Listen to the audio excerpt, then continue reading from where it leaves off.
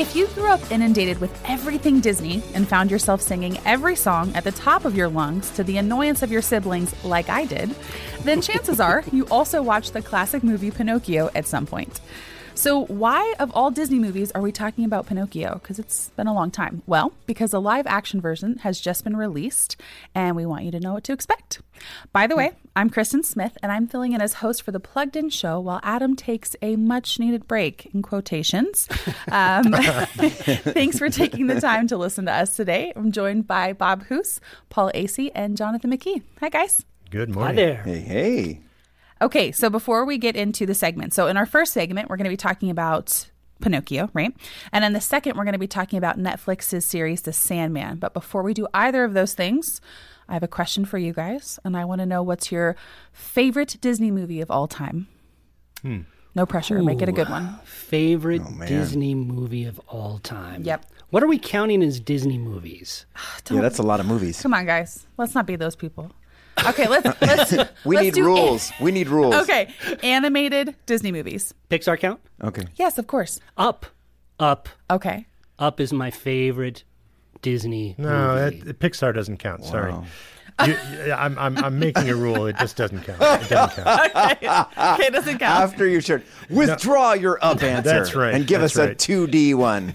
I think, it is a tough one because they have put out so many, Yes. really, really good films. Yeah. I think, for me, I'll jump in while Paul is reconsidering his answer. I'll jump in and say Beauty and the Beast, the original animated so version. good. You know, and people have complained about some of the storyline of Beauty and the Beast, but I'll tell you, in terms of a great animated piece that is probably one of the best Disney musicals they've ever made, that's number one in my book. Ooh, I love that one. Jonathan, what about you? Paul's still thinking. Oh, man. It's, because Bob's rules are so stringent. Yes. And, and I can't do Pixar. My goodness. I was probably going to actually say Toy Story 2 because the scene with Jessie getting lost and the story of her, it just makes me cry every time. But I can't say that, so I'm not going to say that because I'm not allowed to. Thank you for not saying that. Yeah. It was good. But honestly, my favorite, Bob, I guess I'm just trying to suck up to you because I love Beauty and the Beast. And Beauty and the Beast is probably one of my family's favorites. So maybe it's nostalgic because, we quote it all the time. Yeah. Every time I make, whenever I'm proteining and I make 5 eggs for myself and stuff, they're like, okay, Gaston. I'm like, this isn't 24 eggs and my body's not covered with hair. We're always, quoting it. It was so great. Everything about it. Loved it. That opening number is just magical. It's true. Oh, it is. I will let Paul have his answer. Kind of suits him. You can take it. All right. That's fine. So can I say Up?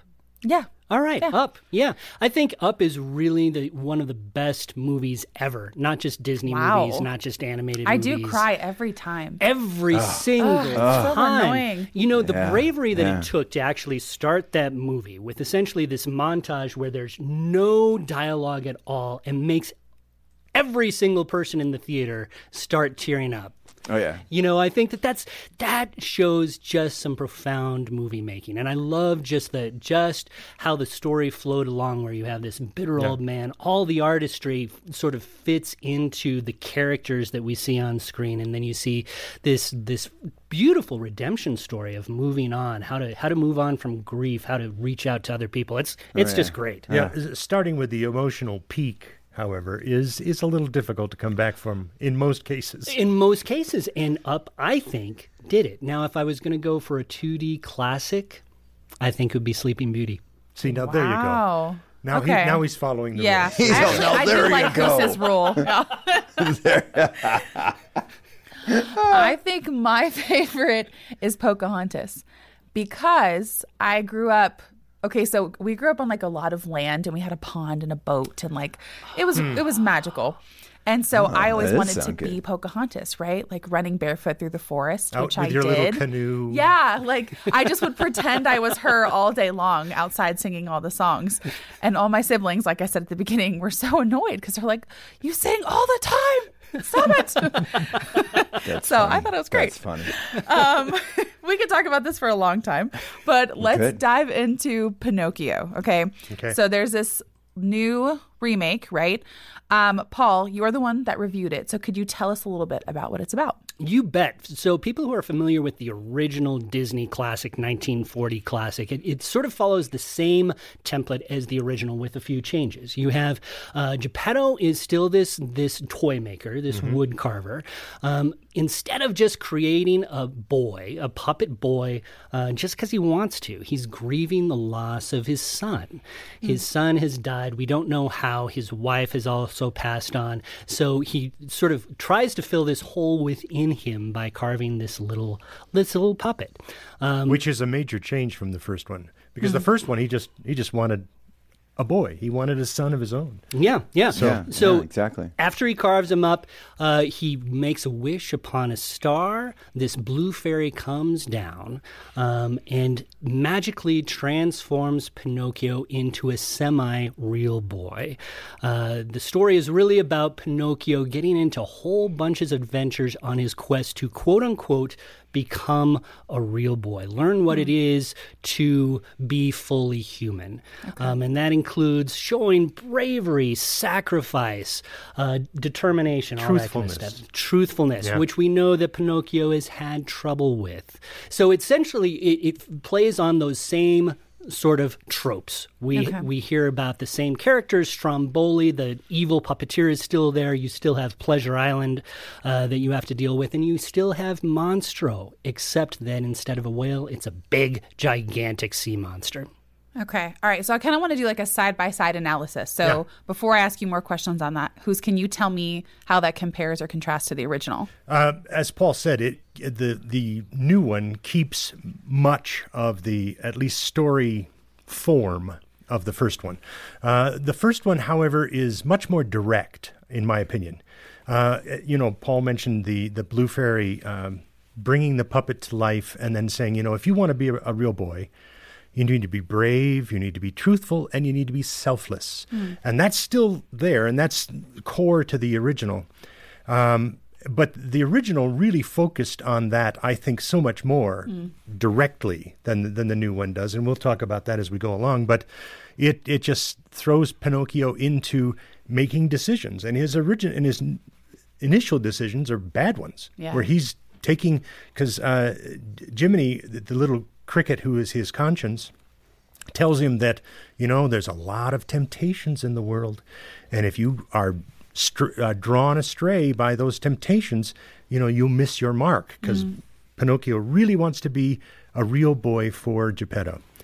And of course, as I said, that's what he does in the beginning. Is he is drawn astray. He's pulled into different little adventures that are not true, are not honest, are not upright. And so and the original really focuses directly on that and stays there, so that when we get to the end, he has to work in the original. He has to work to earn being this better person, being this real boy. And that's a little bit different in the new one. Yeah, one of the things that strikes me about the new Pinocchio, the old Pinocchio, and the original Pinocchio is that when you look at how this is manifested over time, they really sort of become these templates for how morality, quote-unquote morality, works within those particular time frames, at least culturally. Wow. The original 1881 Pinocchio was a big old jerk. Jiminy Cricket is actually killed in the very first chapter. Pinocchio throws a brick at him, hits him in the head, and he's gone. Wow. Yeah. Good thing they softened it. Yeah, it's not a very Disney beginning. And really, Pinocchio goes through some really difficult times. By the end of chapter 15, Pinocchio is actually hung for all his terrible crimes. He comes back and is redeemed through the subsequent chapters. But the original Pinocchio is much darker. Let's face it, a marionette is going to be hung anyway, no matter what. No matter how. So when you look at the 1940 Disney version, they obviously soften the character up. Pinocchio becomes a much more likable character, but he does make some bad decisions. It's interesting in the new version because we don't see, we see him make some questionable decisions, but really he starts off as a pretty good puppet. Yeah. A lot of the things that where he goes astray, it's because of other people. Yeah, right out of the gate. Geppetto sends him off to school. Yeah. And that's in the original as well. But in the original 1940 version, he's caught by this Honest John, the fox, who says, what you need to do is to be famous. And so he convinces the puppet to head over to the circus area where a puppet master makes him famous.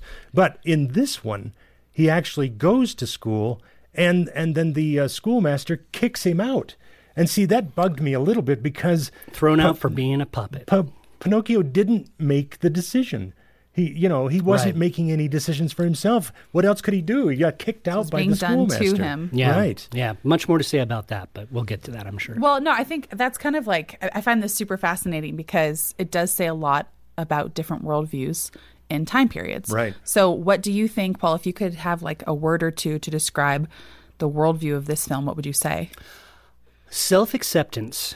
Okay. If the Big original Pinocchio was really about becoming who, I think one of the reasons why the new Pinocchio took the direction that it did is there was a sense that the old Pinocchio was seeking some sort of conformity. Like you needed to perform a certain way to be loved. It's all about this quest to be a real boy. Which I never saw. I never saw that perspective in the original. But okay, go ahead. In the new version, you have this sense that Pinocchio starts off pretty good. He has already all the qualities that he needs to become a real boy. Or, again, it's when you get to the end, it's almost questionable whether he even needs to become a real boy. It's all about accepting who he is. In fact, in the new one, it's questionable if he does become a real boy. Mm-hmm. I mean, that's the thing. With this new one, what they've tried to do is, as we've been saying, they've tried to sort of update it to make it culturally relevant for our time. Yeah. But the problem is it feels muddled in a way because, and it has to do with the writing, the way they've sort of tacked on these extra little messages. Yeah. And instead of it feeling like it's flowing effortlessly toward an end point, it feels like it trips and stumbles here and there. And I think it really is just, Paul and I were talking about it a little bit, I think it's less care taken to the end result. We've got things that are sort of grafted on, and it changes the perspective of what this film says by the time you get to the end. Even though they have the same things, like with the Blue Fairy, the Blue Fairy says pretty much the exact same thing at the beginning of what it will take for him to be a real boy. But by the time we get to the end, it doesn't matter as much. Yeah. I think one of the things that we're just seeing out of so many, stories today, and we're talking books, TV shows, cinema, is kind of this message of you do you, right. You be you, and you got to just find yourself, and whatever those feelings tell you are, that's who you are. And the thing that's sad is, we're sitting here in a world where depression is, at an unprecedented high, anxiety, people are feeling really bad about themselves because we're kind of encouraging them, you can be whatever you want to be, just search your inner self and just go with your gut, don't let your conscience be your guide. Let your gut feelings at the moment be your guide, which is, leading a lot of people astray in the moment because they're like, well, I feel like I should do this. I didn't realize, what if it's the sinful nature telling me that? Well, there's no sinful nature. I just gotta follow me.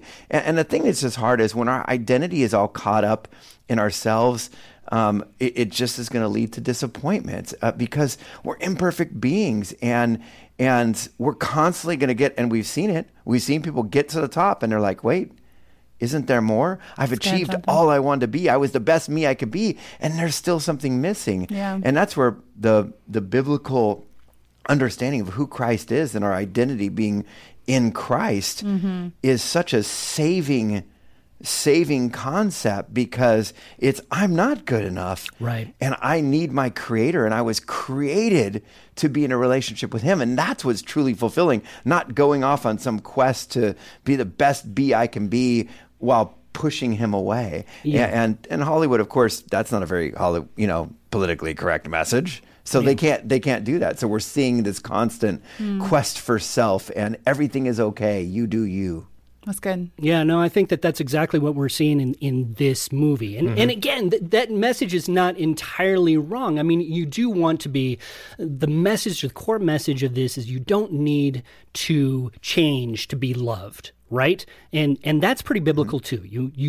You are loved. God loves us for who we are. Yeah. But at the same time, we are meant to grow. And one of the things that I was thinking about, especially as it got down to the end, where there was some question whether Pinocchio even needed to become a real boy. Could he stay a puppet forever? But then you have this puppet, right? This wooden puppet. Geppetto says, I love you just the way you are. But what happens with wood when you cut it from the tree? It stops growing. He is that puppet forever. What does a real boy do? He grows. And what is our role as parents? We are meant to train our sons and daughters to grow up into the men and women that we know they can be. This sort of cuts off that growth, almost literally. And I think that when we look at who we are as Christians, yes, we are loved for who we are, but we are pushed to be constantly molded into the creation that God always meant us to be. And that's a huge part of the original 1940 version, because it is about this kid reaching for the qualities, reaching for the things that will make him a good person, and that's what, of course, is meant by a real boy, when you're a good person. And the other thing about the original is that it says things like, running off to Pleasure Island, and in the original, by the way, that's another difference. In the original, the little kids ran off to Pleasure Island and drank beer and smoked cigars. That's not in this one. So there is a change there too. But running off to Pleasure Island, and then the other element was becoming famous, which I think, in a very strong sense, is very prescient for this day and age. Of all the kids that want to be a famous TikToker or an influencer on social media, and they all want to grab that fame star, and yet this movie, the older movie, says, that's worthless. It's not worth it as compared to going out and reaching for these qualities that make you a better person in the world with the world around you. Can I just say that the original was also just a much better movie? It feels lighter. It feels more fun. It is, honest to goodness, much more entertaining than the new one. The new one, oddly enough, has fewer content issues. Like Bob was saying, we don't have the drinking, we don't have the smoking, we don't have some of the other problematic issues that were pretty okay in 1940 to show in a G-rated movie. So it's technically cleaner, but I think it's a much worse movie. Yeah, I mean, even the element we were talking about, Geppetto grieving at the beginning for his lost son and his wife. And here's a man, we don't know how long ago they died, but, he's constantly looking at the picture of his son, and that's what he wishes on the star for, by the way, which in a way makes his statement that you said at the end, that I didn't want anything but you, that's a lie, because he was wishing for his son again. But that opening segment where he's sort of grieving his son while he's carving the puppet, it becomes much sadder. It's much more somber as compared to the original, where he's just joyously carving a puppet and then dancing it around the room. Oh, yeah. Yeah, thank you, guys. I mean, I remember the original being a little scary, right? And I was kind of freaked out about it. So it'll be interesting to see the new one and kind of compare the two. So thanks, guys. Appreciate it. Sure thing. Okay, so this is our second segment. Welcome, everyone. And we're going to be talking about the Sandman. So Paul, he's been talking a lot, you guys, but he's going to continue. He's going to continue talking. He reviewed this show. and we want to know what it's about. So we're going to let him talk a little bit more. So go ahead, Paul. Can you tell us what it's about, please? All right. So the Sandman was originally a DC character from the DC comic books. He starred in his own series from 1989 to 1996. He has moved into the realm of this Netflix show. And essentially, this guy is a godlike being. He's called one of the Endless. And he is one of 7 siblings. Destiny, Death, Dream, that's actually who the Sandman is. Destruction, Desire, Despair, and Delirium. Those are his siblings? Those are his siblings. Okay. They don't get along very well. What a family. Yeah, they don't get so along fun. very well. Thanksgiving dinners would be awkward. Yeah, I was going to say, Thanksgiving's a hoot. Yeah. But essentially, he is captured for about 100 years by this wizard, essentially, locked away in a glass cage. He gets out, but in the process of his imprisonment, the things that made him powerful, that made him the Sandman, have been stolen. He has a ruby that he needs to get back. He has a pouch full of sand that he needs to get back, and a mask. So essentially, the Netflix show is about his quest to get these items back and thus restore good sleep patterns to the rest of the world, because there's a lot of people who are not sleeping very well. I need your help. If dreams disappear, then so will humanity. I could do without dreams for a while. I haven't had a decent night's sleep in ages. Okay, so it sounds like we have a lot of issues here, but let's maybe talk about like the positives before we get into those. Could you tell us, is there anything redeemable here? Oh, man. So you do have some hints of some redeemable values, Okay. right? Hints. Just hints. It really is that. I mean, we talk about this, there's this idea that hope is a really important part of our existence. Without hope, we cannot move on. You have some efforts for all of these people to be good, sort of. There's Cross your fingers, maybe. there's Kind some messages about just sort of restoring the balance of humanity, even at the cost of some pain, personal pain, that type of thing. So there's an element of sacrifice here, but those elements are really sort of low down on the totem pole in terms of what this show is about. If you're looking aesthetically, it has some really great CGI. The story is compelling. Sure. Story-wise, I can understand why it's become such a popular show on Netflix, but that does not excuse the problems therein. It sounds like the kind of comic book show where, much like the new Marvel phase, where everybody's a god, Right. rather than a superhero. Right. Yeah. And that's where it sort of gets into problems for me is, I probably have a longer tether than some do for these mythological realms. I can watch Thor without, feeling really disturbed by it. Yeah. This, I felt kind of disturbed by it. And I think that part of it is because you have these overlapping mythologies, right? Yeah. You're dealing with these godlike entities, but you also have these Christian elements, so you can't separate it. Like one of the episodes, Morpheus, the Sandman, goes actually to Hades and has a game with Lucifer to get back one of these properties. That's intense. Yeah, and it's the Lucifer that we meet actually in the CBS show, Lucifer. This is another DC character. So this is part of the DC world. But when you have these overlapping mythologies, I think that it really risks two things. It risks vaulting these made-up characters, these characters that were made up by Neil Gaiman, who's famous for his mythology creations. He was behind American Gods and Good Omens and that sort of thing. It risks elevating them, or it risks demeaning some of the Christian elements that you see in here, where all of a sudden they all become comic book heroes, and that's a problem. You know, it's one of those interesting things where I think, again, if we as families are in the Word of God, you know, throughout the Word, I think of like Joshua and Judges, how we, especially in the book of Judges, we start to hear that term, and they did what was right in their own eyes. You know, they kind of like, hey, it's almost what we just talked about in our previous segment. You know, what feels right at the moment, and that's nothing new. And we're going to see that in a lot of entertainment today, which is just let's even take, you know, these godlike creatures and make them all just like evil man, each trying to do what's right in their own eyes. And the more that we're in the truth, the more we're going to recognize the lies in the entertainment media. Although with this particular show, this is one that probably for most families, you know, it's just easy to just not turn on. You know, I have a question.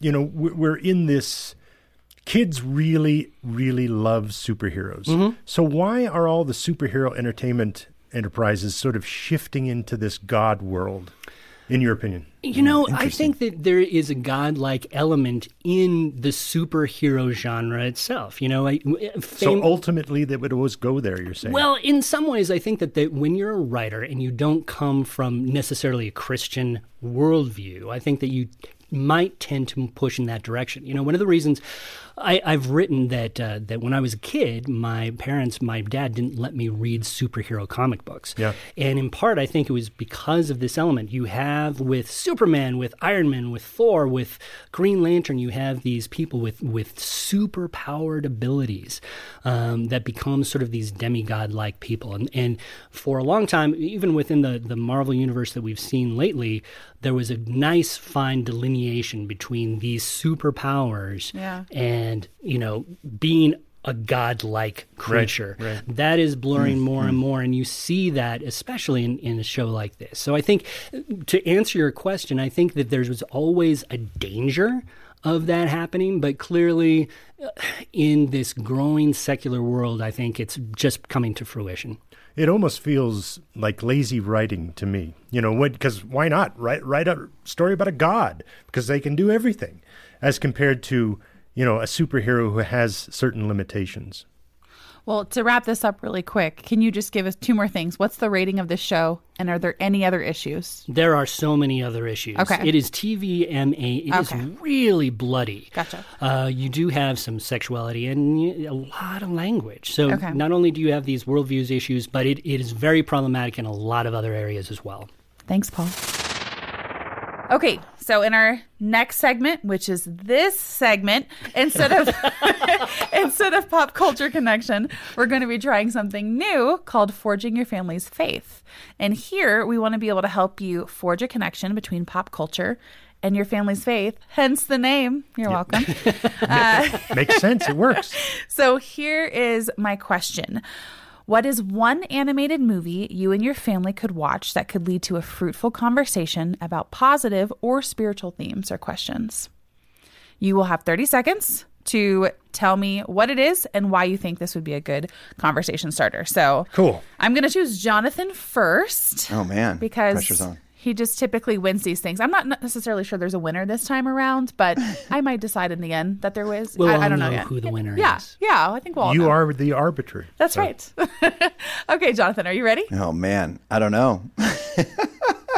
Sure. All right, we're going to start anyway. Ready, set.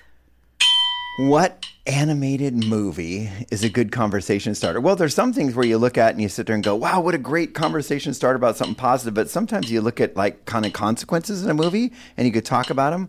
I always find The Little Mermaid interesting because on one hand, she's very disobedient and she's going her own way. And at the end, the dad's all like, I should have listened to you. And I think that's an interesting one to actually talk and say, is this the way it is? Or dad's all stupid morons who just need to listen to their daughters? Good conversation to have. All valid points. Sounded like the beginning of a rant. All right. Who's? All right, I'll go. Who's your turn? Are you ready? I'm ready. Okay. Despicable Me. The story about the world's worst criminal mind who changes because of his love and because he adopts 3 orphan daughters, and it changes his world. His focus changes, his goals change. In fact, it transforms his life, which then can be used as a launching point into a discussion about God's love, because God is the source of love. That's a good one. I And did it our under turn 30 seconds. There you go. Okay. All right, Paul, we'd like to hear from you. All righty. What do you think? Are you ready? Here we go. All right. I'm actually going to cheat and say Pinocchio. Pinocchio. And the reason is because I think the Pinocchio, the character, and the original Disney animated movie, he is trying to become a real boy. He is not fully alive, and I think that you can make a comparison between us being not fully alive without God's love and grace. When we are not living within, as one of God's creatures, we are not fully alive. Ooh, that was a good one.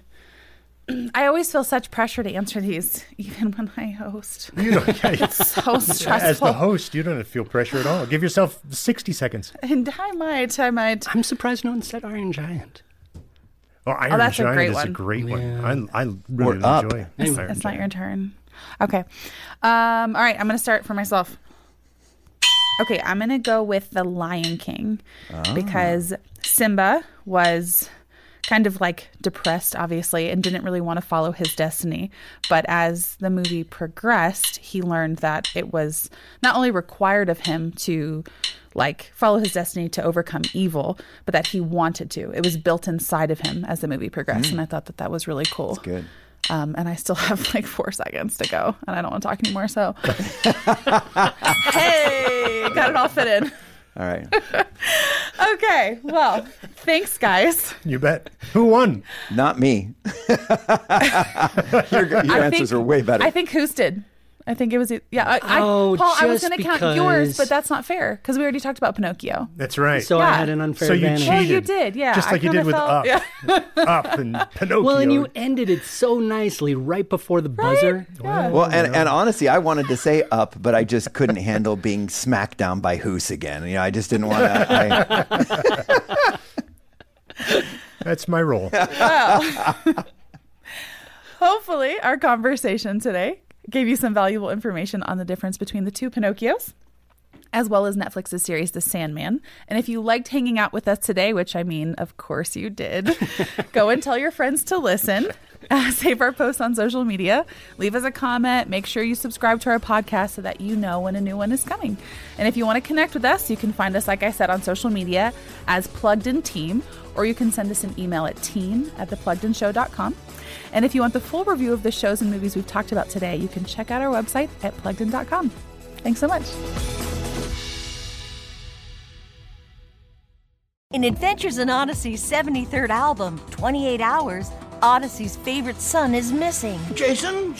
and lives are at stake. If we move him, he dies. And if you stay here, you all die. Above all else, everyone wants to know What's going on? What's going on? What's going on? it's a jam-packed 28 hours and album 73 of Adventures in Odyssey. Available now on the club and download. Coming soon to CD. Learn more at adventuresinodyssey.com.